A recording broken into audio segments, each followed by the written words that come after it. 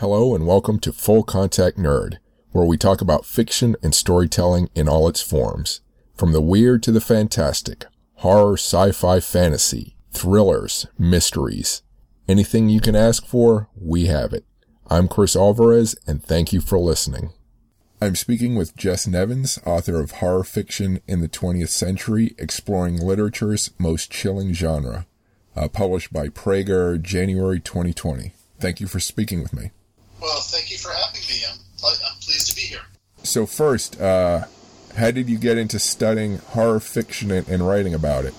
Well, I've always been a fan of the genre, and I was working on another reference book, my Encyclopedia Fantastic Victoriana, and I was reading some of the reference books on horror fiction, and I was noticing some of the weaknesses in these standard reference books. Things like not really paying attention to women writers of horror, not really paying attention to the 19th century roots of horror, and completely ignoring horror writers outside of the English-speaking countries, France and Germany. And I was getting more and more frustrated until I finally realized that I needed to write the book myself.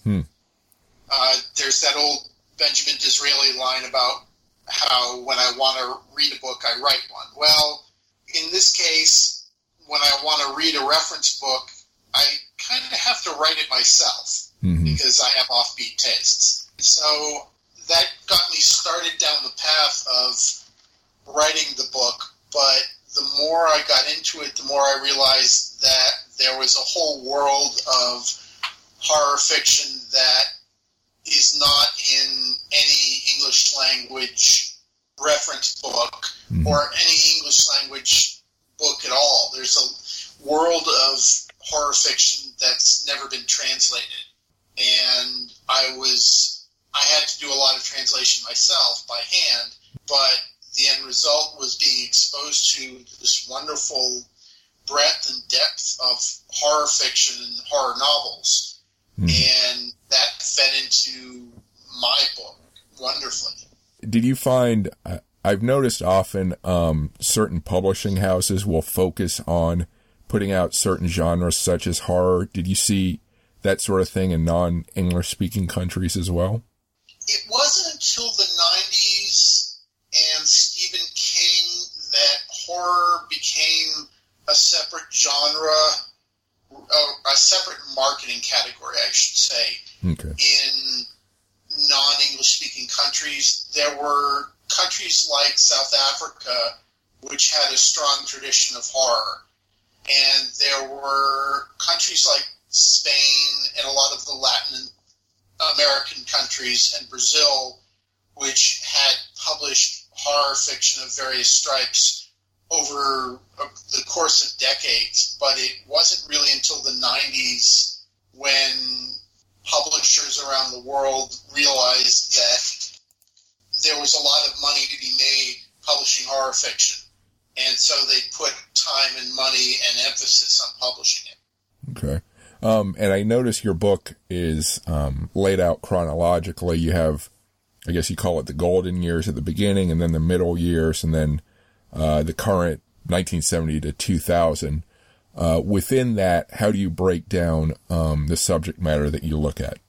I went roughly chronologically, roughly by alternating between America, Great Britain, and then the non-English language countries, which I'm calling the English language countries I'm calling the Anglosphere, and the non-English countries, all of them are outside the Anglosphere. So I go from the U.S.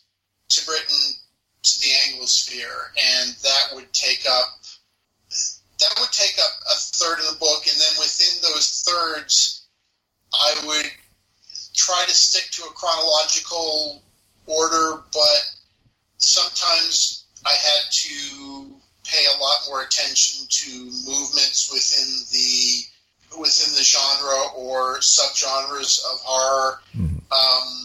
The book is is primarily chronological and linear, but it does get a bit discursive at times because there are aspects of horror fiction's history that I find very interesting. And so I hair off in one direction or another and pursue it to an end and then get back to the main chronological process.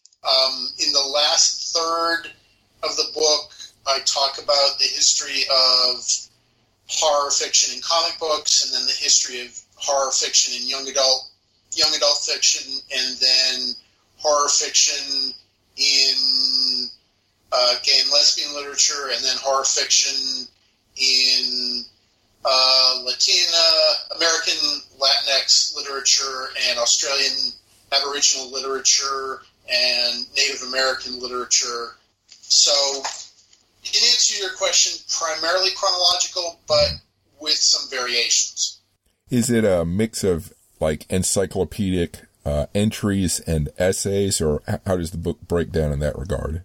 Generally, each chapter is an introduction summary of what was going on in a particular decade or a particular country during a certain section of time, and then I start devoting a paragraph each or more than one paragraph to the major and significant minor writers of horror in each category. So in the first section, M.R. James gets a couple of paragraphs and Algernon Blackwood gets a couple of paragraphs, but I also spend paragraphs on really good writers like Evelyn Smith and May Sinclair, who are either forgotten about now or just not thought of as horror writers. A lot of it is me just writing about the best writers of horror,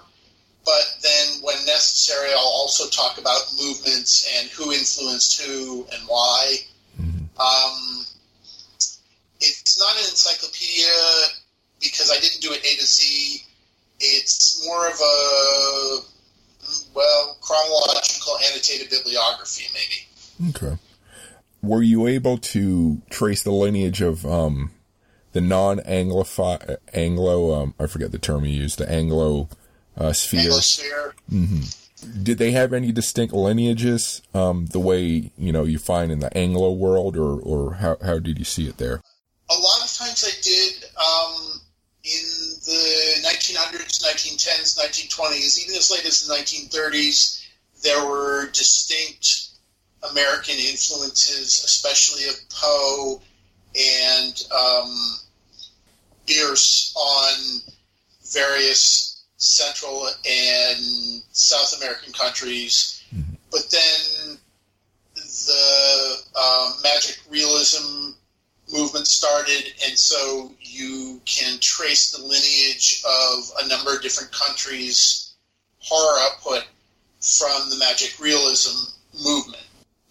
You could construct a huge genealogy chart linking most countries and most countries' authors together going back to Poe, but there are always countries and authors who pretty much came out of nowhere. There's a Rwandan author from 92 who wrote a piece of far future science fiction horror that I don't know what impelled this author to write this book.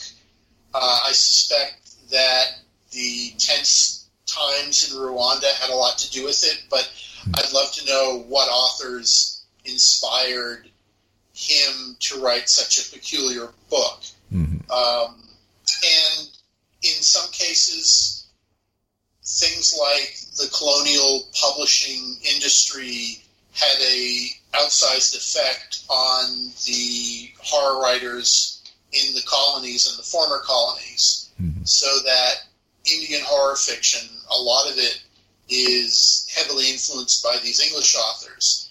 And there's one not very good English horror writer, not Colin Wilson, I'm drawing a blank, but he was He was a bestseller in sub-Saharan Africa for about 2 decades, much longer than he was in Great Britain or America, simply because the former colonial presses kept churning them out and the local audiences didn't have anyone else to read. I guess there's many ways to success. Yeah. I'm speaking with Jess Nevins, author of Horror Fiction in the 20th Century. You can find more information at jessnevins.com. Please rate this podcast on whatever podcast feed you're listening to it on. These ratings go a long way in increasing my listenership. Please sign up for my newsletter located at chrisalvarez.com or fullcontactnerd.com. Please post your comments about this podcast or the episode on Facebook at Chris Alvarez FCN or on YouTube at Chris Alvarez. You can contact me directly on Twitter at Chris Alvarez FCN or on Instagram at Chris Alvarez Sci-Fi. If you like military history, please listen to my podcast Military History Inside Out, located at warscholar.org and militaryhistorypodcast.com. If you like outer space business, technology, and policy, please listen to my podcast Spacewalks Money Talks, also located at spacewalksmoneytalks.com. I appreciate any support you can give me. Now back to the podcast. So did any of these, so as you just said, many were influenced by colonial publishers, but did any of the lineages stand out as more independent from Western horror than others? Yes. Magic realism has some roots in Western American and North American and British literature, but a lot of it is specifically Latin American response to Latin American culture and historical context. Chinese horror fiction, Japanese horror fiction is very much native grown and native influenced. Things like Indonesian and Malaysian horror fiction, South Korean horror fiction, these are all homegrown and didn't really have a lot to do with what was being published elsewhere, good and bad. Basically, the farther away you got from the United States and Great Britain, the less influential American and British authors were on the native authors. Now, that changed in the 90s when the great horror publishing boom internationally meant that authors in Japan, for example, were being exposed to Lovecraft for the first time, and suddenly we're doing a lot of Lovecraftian horror. But in the 50s, 60s, 70s, 80s, it was all their own doing, all their own work, all their own influences and cultural context and all that. So in these different lineages, I'm curious, horror involving people, horrific, human beings versus horrific monsters or, something like that. What kind of differences do you see in that sort of antagonist? Magic realism and maybe 55% of all Latin American horror is about the environment and the universe acting upon a person, a more or less innocent person, or driving someone mad and then tormenting them further. And 45% is about the horror that comes from people's actions. Eastern Europe seemed to be fairly evenly split between Gothics, which were very much about the past working on the present and people caught in the backwash of the past, evenly split between the Gothics and stories about, or allegories about the government or about communism, with individuals standing in for society as a whole. I would say that the monster as the source of the horror tends to happen more often in American and British horror fiction, English language horror fiction, than in non-English language horror fiction. There are plenty of examples of monsters in non-English language horror fiction.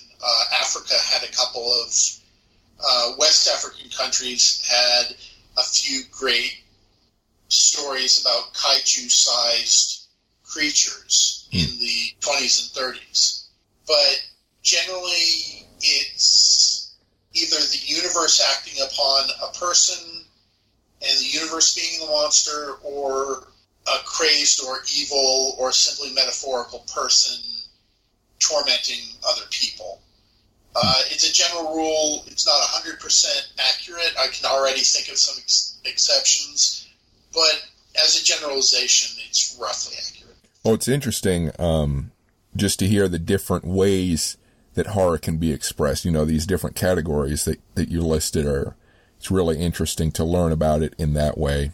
Yeah, one of the things I enjoyed most about writing the book was discovering all these new authors and their individual creative ways to get a rise out of the reader, to frighten the reader. I mean, largely the goal of horror fiction is to frighten the reader. Mm-hmm. And as I discovered, some horror writers in non-English speaking cultures took an approach that wouldn't have been done at all in America or Great Britain, whereas others were anticipatory of later approaches. You had violent ex-boyfriends and violent ex-husbands in Brazilian and Chilean horror fiction back in the 30s and 40s. Very feminist writing of the sort that wasn't approached in the U.S. until the 70s and 80s. You had metafictional horror coming out of South Africa, for example, in Lesotho. You had the evil child archetype appearing in Japanese horror fiction pretty early. It was I could never predict or anticipate what I was going to find, just because there was so much variety. And one of the reasons that I hope a universal translator gets invented sooner rather than later is that all this wonderful literature Americans and Britons and Australians and Canadians and all these English language readers can finally be exposed to it. Did you find much from China and Russia? Russia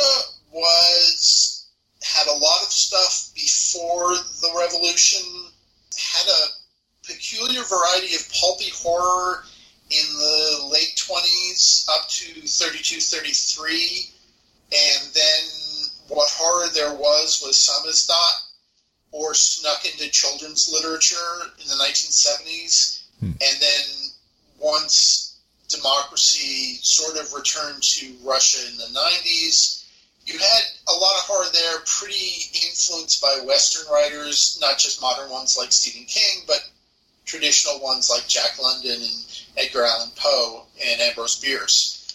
China took some digging. A lot of the horror fiction out of China before the 90s was not labeled as horror fiction, wasn't really intended to be frightening, but had frightening elements nonetheless. So there was a 1941 play from Shanghai about King Kong, the King Kong, swimming over from Skull Island to Shanghai and stomping the hell out of the Japanese. And the summary I read made it clear that this wasn't a playful King Kong. This was Wrath of God King Kong. And it was produced by the Shanghai Children's Theater and intended as a diversion for kids. And I'm sure that in that audience, there was an equal amount of fright as well as, the raw enjoyment of seeing King Kong beat the living hell out of the invaders. Did India follow basically the Anglosphere lineage, or did they break off in any way? India can roughly be split into highbrow and lowbrow. The lowbrow was much more influenced by the British writers, especially British writers of the late 19th, early 20th century. The Indian highbrow tradition goes back centuries. There are stories designed and intended to frighten from Indian religious writings a millennia ago. And the Indian highbrow horror writers deliberately drew on that tradition. After the 40s, after independence, the split was maintained by authors, but there was also a lot more mixing of the two. You had some very highbrow authors writing popular horror fiction series for kids, occult detective series, just a pretty wide range of imaginable stuff. So there was definitely a British influence there, but the more highbrow stuff, the more stuff intended for the elites, was more purely Indian. So do you mostly focus on adult horror literature, or it sounds like you have some children's horror as well in there? I have a separate chapter on horror in children's and young adult literature. Mm-hmm. When I was writing about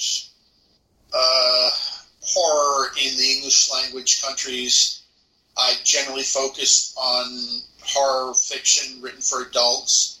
But in some countries, the pickings were somewhat slim on the ground, and so I had to include the horror written for children as well as the horror written for the adults. Soviet Union in the 70s, the main place to find horror was in these children's books. And there was one female author in particular who kept putting horror into her children's books. And I define horror as fiction written to frighten with tropes or dynamics or plot devices or archetypal plots from traditional and historical horror fiction. Mm-hmm. But she'd smuggle these things into children's literature, and the censors wouldn't notice it because it's only children's literature. So when I was talking about Soviet Union in the 70s, that's really all there was. And so I wrote about that, not just because it was all there was, but because it's pretty interesting that this author managed to slip it in there for well over 15 years, if I'm remembering correctly. Okay. Were you able to notice, or did you notice if any of this literature changes in style or themes were dependent on any national crises or catastrophes that this particular audience had suffered, like war, disease, financial shock, that sort of thing? Yeah, a lot of it is reactive to current events and written to convey a message to populations suffering from various current events. I'd say the major change is stylistic. You went from a more formal language to a more, as the common patois in which horror fiction is told, to a more informal language. Mm-hmm. After the great horror boom in the U.S. in the 70s, it reaches Britain in the 80s, and then everyone else in the 90s. And so traditional Chinese horror fiction from early in the 20th century is very formally structured, very formally told, whereas Chinese horror fiction in the 90s is on par with anything written in the U.S. in terms of slang, informal approach, stylistic innovation, that sort of thing. There was definitely, in Soviet bloc countries, there was definitely a lot of allegorical stuff about the influence of communism on the average Bulgarian or Hungarian or Romanian or whoever. Mm-hmm. That changed after the Soviet Union fell apart, and then there was horror fiction about the horrors of basically reconstructing the country. But I would say that horror writers around the world are as reactive to calamities and financial woes as American and British writers are. Mm-hmm. It's just that because there's a lot less horror literature in a lot of these countries, the examples stand out stronger than they do here. Okay. Are you able to identify any works that you consider the most important in horror literature as far as creating change or new styles or some other impact? Like him or not, Lovecraft was very influential in horror fiction late in the century. Stephen King's influence is undeniable in the 70s and 80s and 90s. I would say that 3/4 of the horror fiction in the English language world can trace itself back to Arthur Machen and Algernon Blackwood and M.R. James and Lord Dunsany, who I call the Machen Quartet of the 1890s, 1900s, 1910s. Mm-hmm. The most influential writers weren't always the best writers, but if horror literature is a pond, there are certain writers who created the biggest ripples in the pond by throwing the biggest rock in it. And we may not enjoy those writers, but, we have to acknowledge their influence. Internationally, I'd say someone like Borges on magic realism and Latin American horror was the big influence. I'm trying to think who else. In the 50s, there was a group of Californian writers who were known as the group, Richard Matheson, Charles Beaumont, Fritz Leiber, even Ray Bradbury, and their influence on narrative style over the next 40 years was pretty heavy.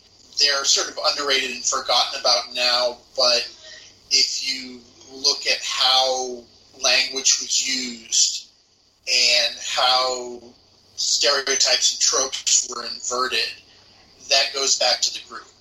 So, yeah, there are a handful of heavyweight influencers. I'm thinking that would be a good subject for a book, but I don't want to.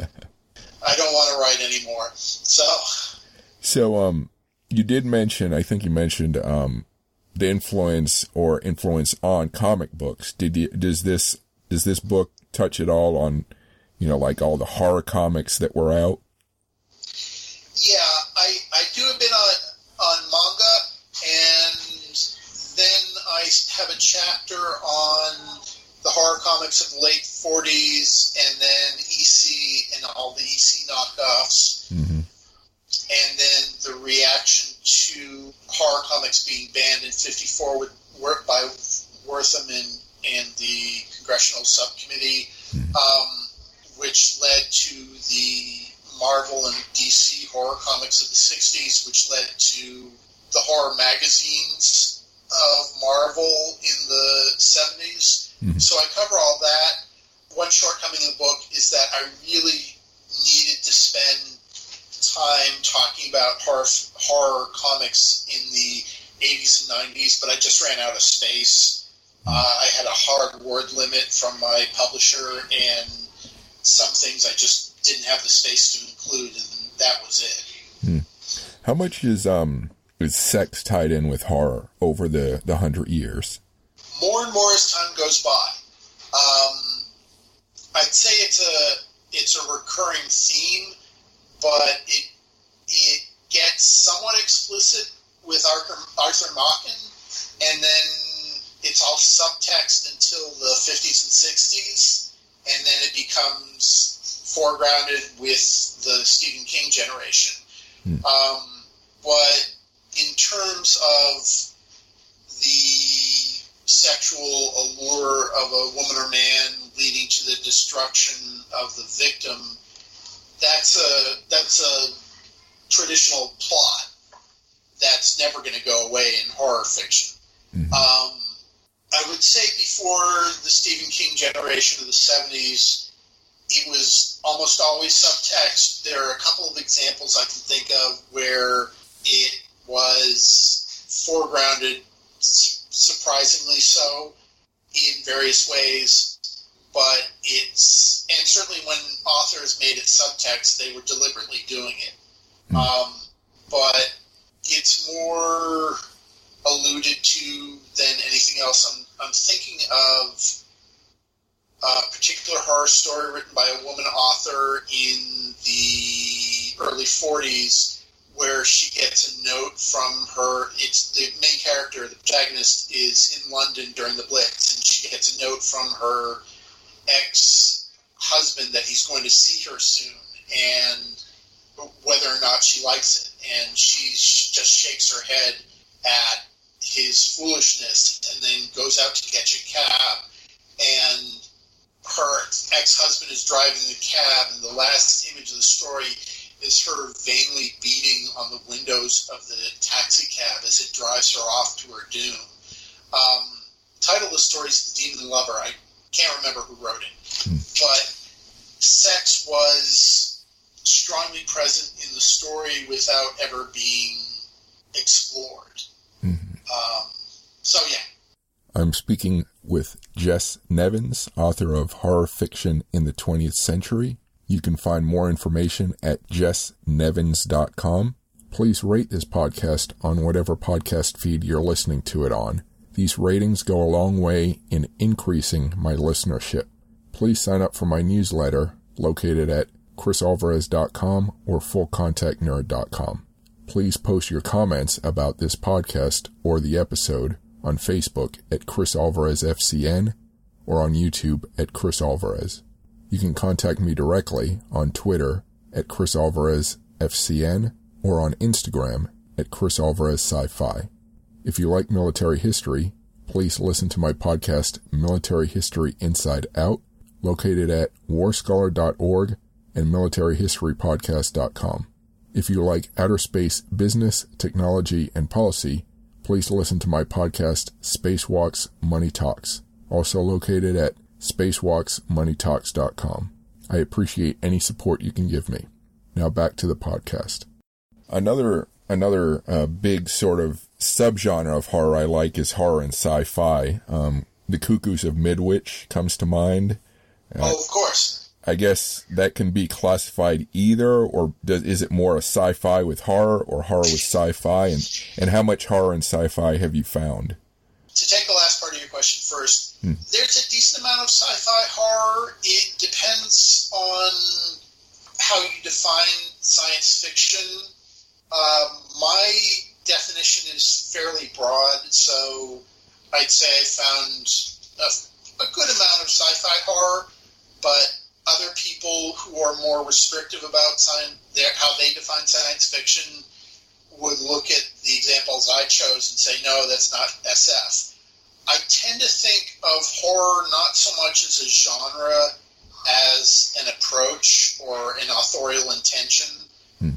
If it is a genre, it's one of the most missable of all genres because you can put horror into any other genre and it mixes easily. You can do noir horror, you can do romance horror, you can do Western horror, science fiction horror, baseball story horror, railway pulp horror. It always mixes easily with whatever genre it's in.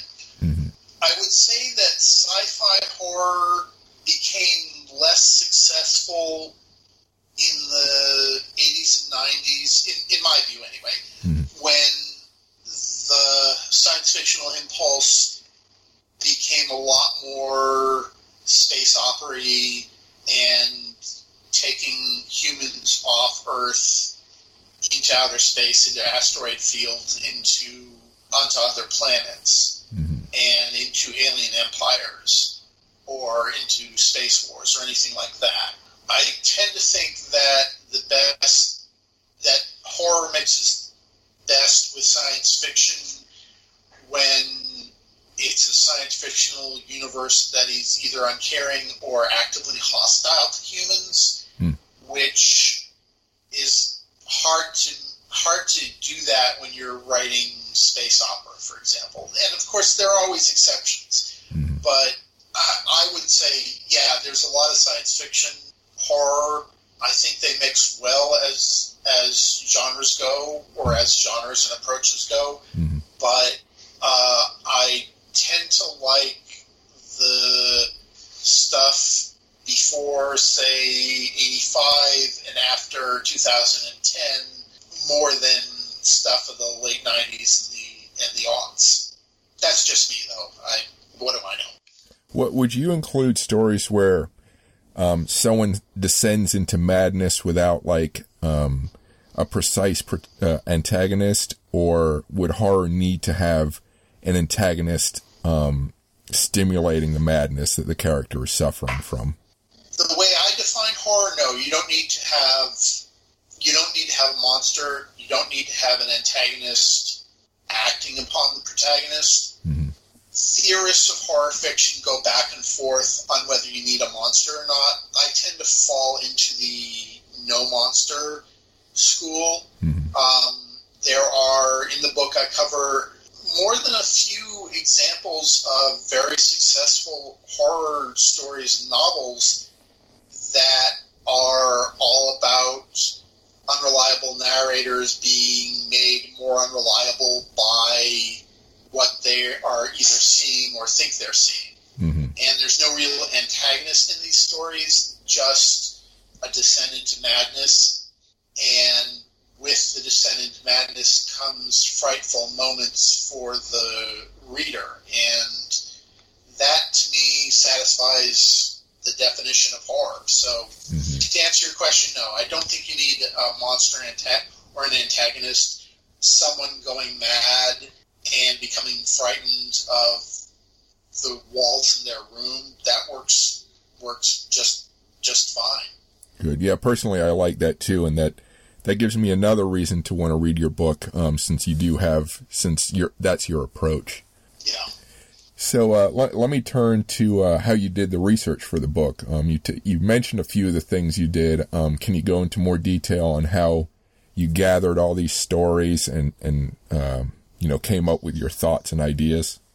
I knew a fair bit about the genre to begin with, and I had a couple of the standard reference books, and then I looked at their bibliographies and saw, there's this horror encyclopedia from 1979, which looks like it covers a lot of authors that I didn't know about. So I bought several reference books on horror from over the decades and used them to establish a base.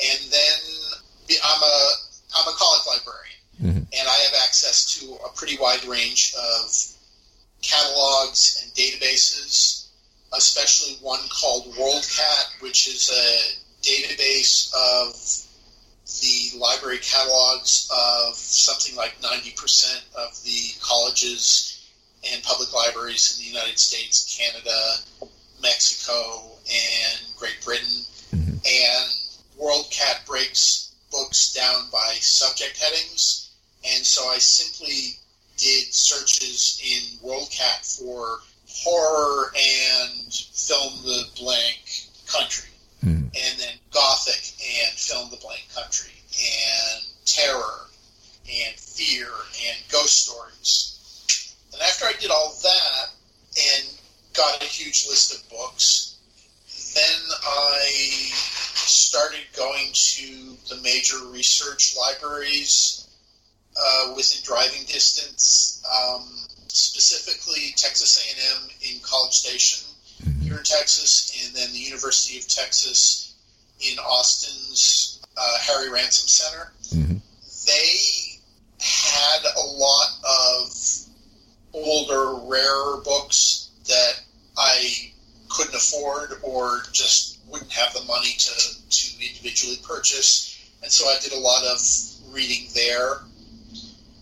As I delved ever more deeply into international fiction, I realized that on the one hand, buying copies of the books wasn't going to be that bad because a lot of them are only translated into French, and buying used French books from the 70s or 80s or the 60s or 50s is fairly manageable on a librarian's salary.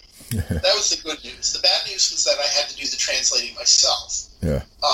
And I spent an inordinate amount of time translating, but I was regularly doing new searches in the databases and reading the bibliographies of new books new reference books I acquired, or new articles that had just come out, or new books that had just come out. There were, I think, 2 different very good reference books, or 3 different very good reference books of horrors that came out, reference books on horror that came out while I was writing my book. And in each case, I was petrified they were going to do the things that I thought that my book would be unique to my book, but they usually didn't. But they all had good things for me to use and more sources for me to draw upon. Okay. I also used the interlibrary loan service in my college library to as much as I could. A lot of the non-English language books are held in libraries that my library could borrow from, so I get books from there's a national library in Hong Kong that sent me a book on Chinese horror films. Mm-hmm. I learned a lot more than I would have ever have guessed about the Chinese horror film industry in the 30s and 40s. It was unexpectedly fascinating. But I was borrowing books from all over. Mm-hmm. I also ended up taking a trip to the British Library in England and the Bibliothèque Nationale in Paris. So I spent a fair amount of money to write the book, but I'm very happy with the end result, and the money was worth it. So, I mean, the whole project sounds fun, but was there anything that stands out as the most enjoyable part of what you were doing? The most enjoyable part for me was finding some book that not only had I never heard of, but that had Google search results of like 10,000 or 5,000 or 1,000. The real unknowns that turned out to be fantastic reads. There's one Brazilian novel from 1908 that is going to be reprinted in a year or 2 by the MLA, the Modern Language Association. I'm writing an introduction for it. It's science fiction and fantasy and horror. It's a gothic. It's the first novel of a transsexual. It's the first novel of transsexual horror. It's pro-gay rights from a time when Brazilian society was not pro-gay rights. It's got some really good lines. Now, my translation from Portuguese was very rough, and I lacked the author's poet's touch for phrasing. But even what I translated, I was excited about, just because it was this grab bag of excellent stuff that, as best I can tell, well, it's a story. There's a story here, but basically, the author got on the wrong side of the modernists in the 1920s and was banished from literary society in Brazil for the rest of the 20th century, and has only made a comeback in the 21st century. And so he's a real obscurity in Brazil and a total obscurity everywhere else, and yet he produced this work that was totally unpredictable, went ways I didn't think it was going to, and just was a complete surprise from start to end. So it was the joy of discovery that is what really spurred me onward, because I never knew when I was going to read a story. The University of Texas at Austin, in their general library, has 2 books of English language Indian horror fiction from the 40s, from right after World War II, that are heavily Poe influenced, but in a very Indian context. And so you had 3 stories that are sort of like Poe's Chevalier du Pan stories, but they are very Indian at the same time. And, well, I just love finding things like that, because it's joy of discovery and joy of being able to, in a way, claim ownership of them in the book as well. What's the English title, or what will be the English title of the Brazilian work you mentioned? The Sphinx. The Sphinx, and what's the author's name? Coelhoneto. I think that's it. Coelho Neto.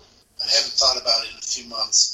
The Brazilian title is Esfinge, and there's actually a copy of it online in Portuguese that you can find and just run through a Google Translator to get a general gist of what's going on. Interesting. Like I said, the MLA translation should be out. Well, it was supposed to be out 2021. It's probably now going to be out 2022, but it'll be worth waiting for. Okay. Now, this next question I was going to ask, but I read someone did an interview with you, birds-feather.com. They had a pretty good interview, and they asked this question of what you found most surprising. But what I'm going to ask a twist on that. So your answer included you were surprised by how many female writers of horror there were in the 19th century.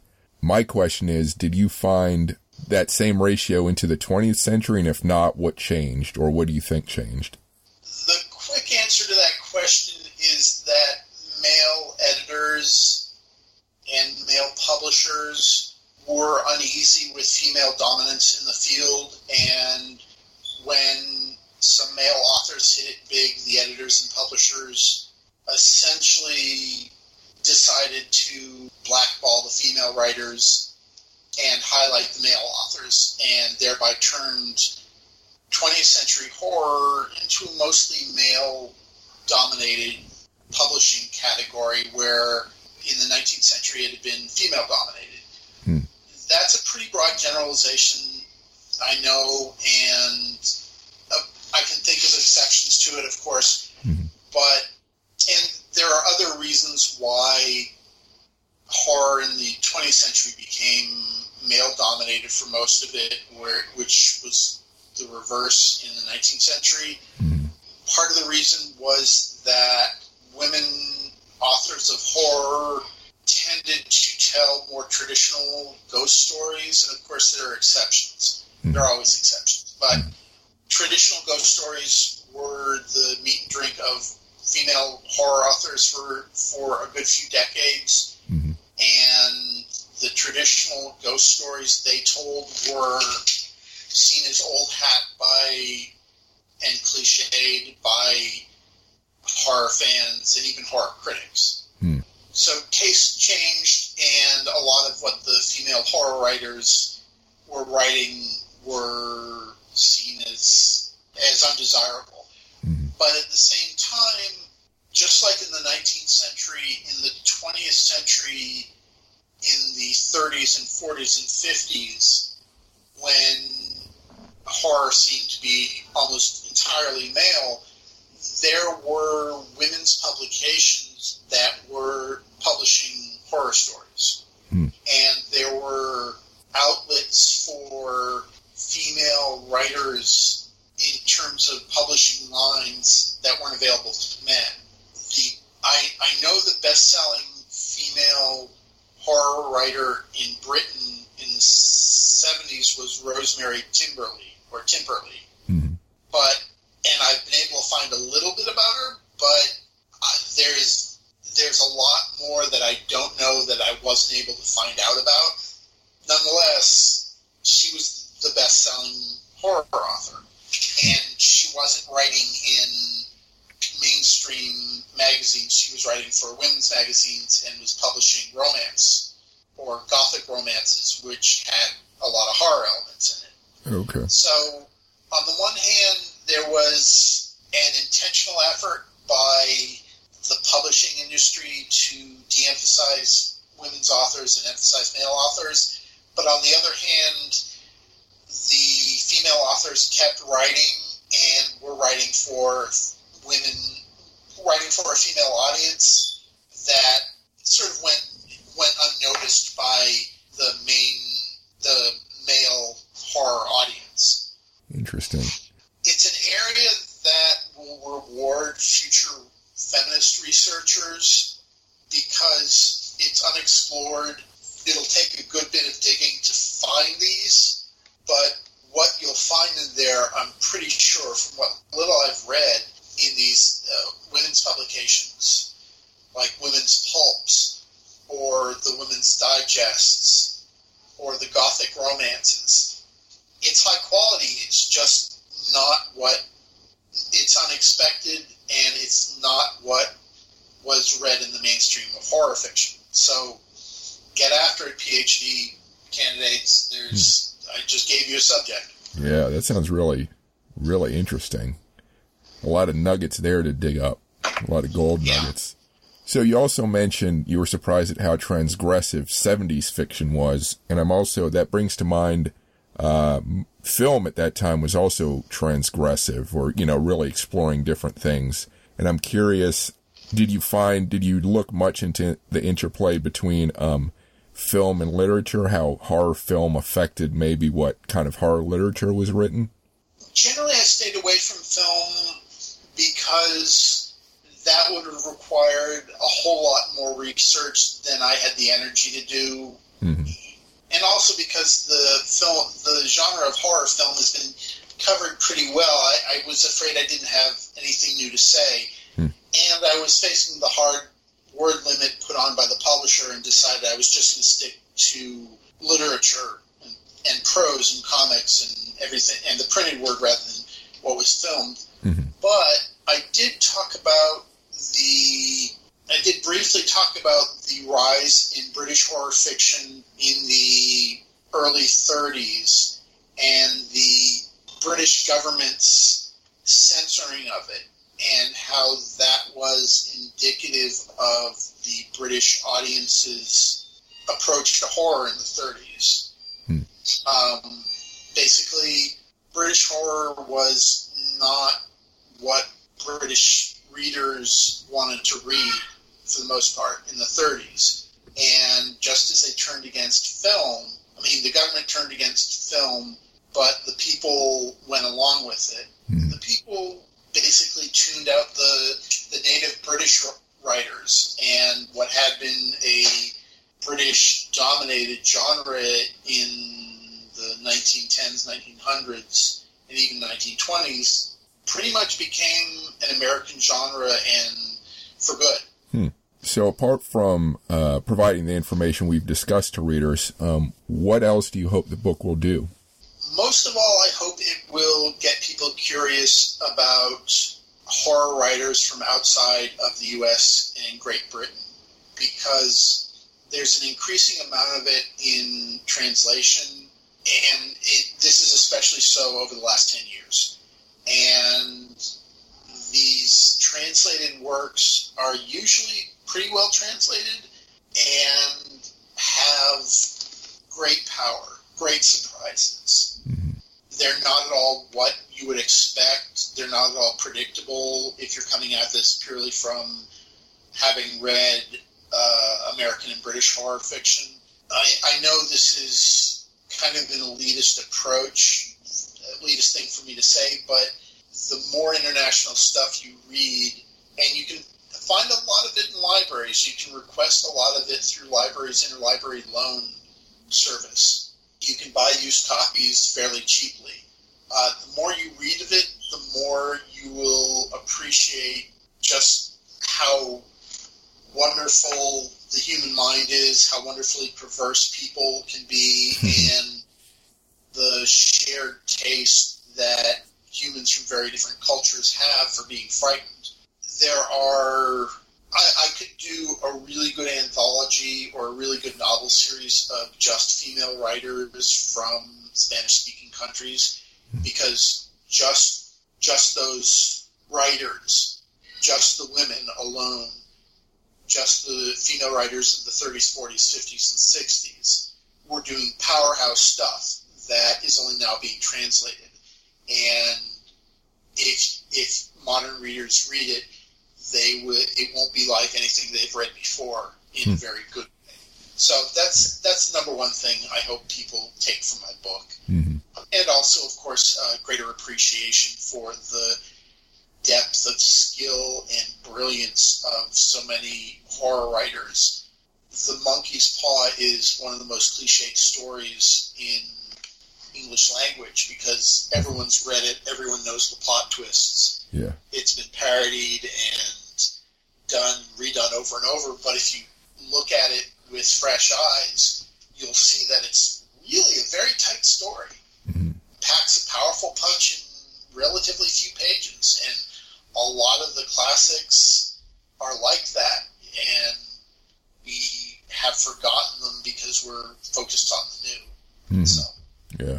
Those are the two things I hope you take away from it. So you mentioned the word count with the book. Did you have any other difficulties in getting the book finished or published? No.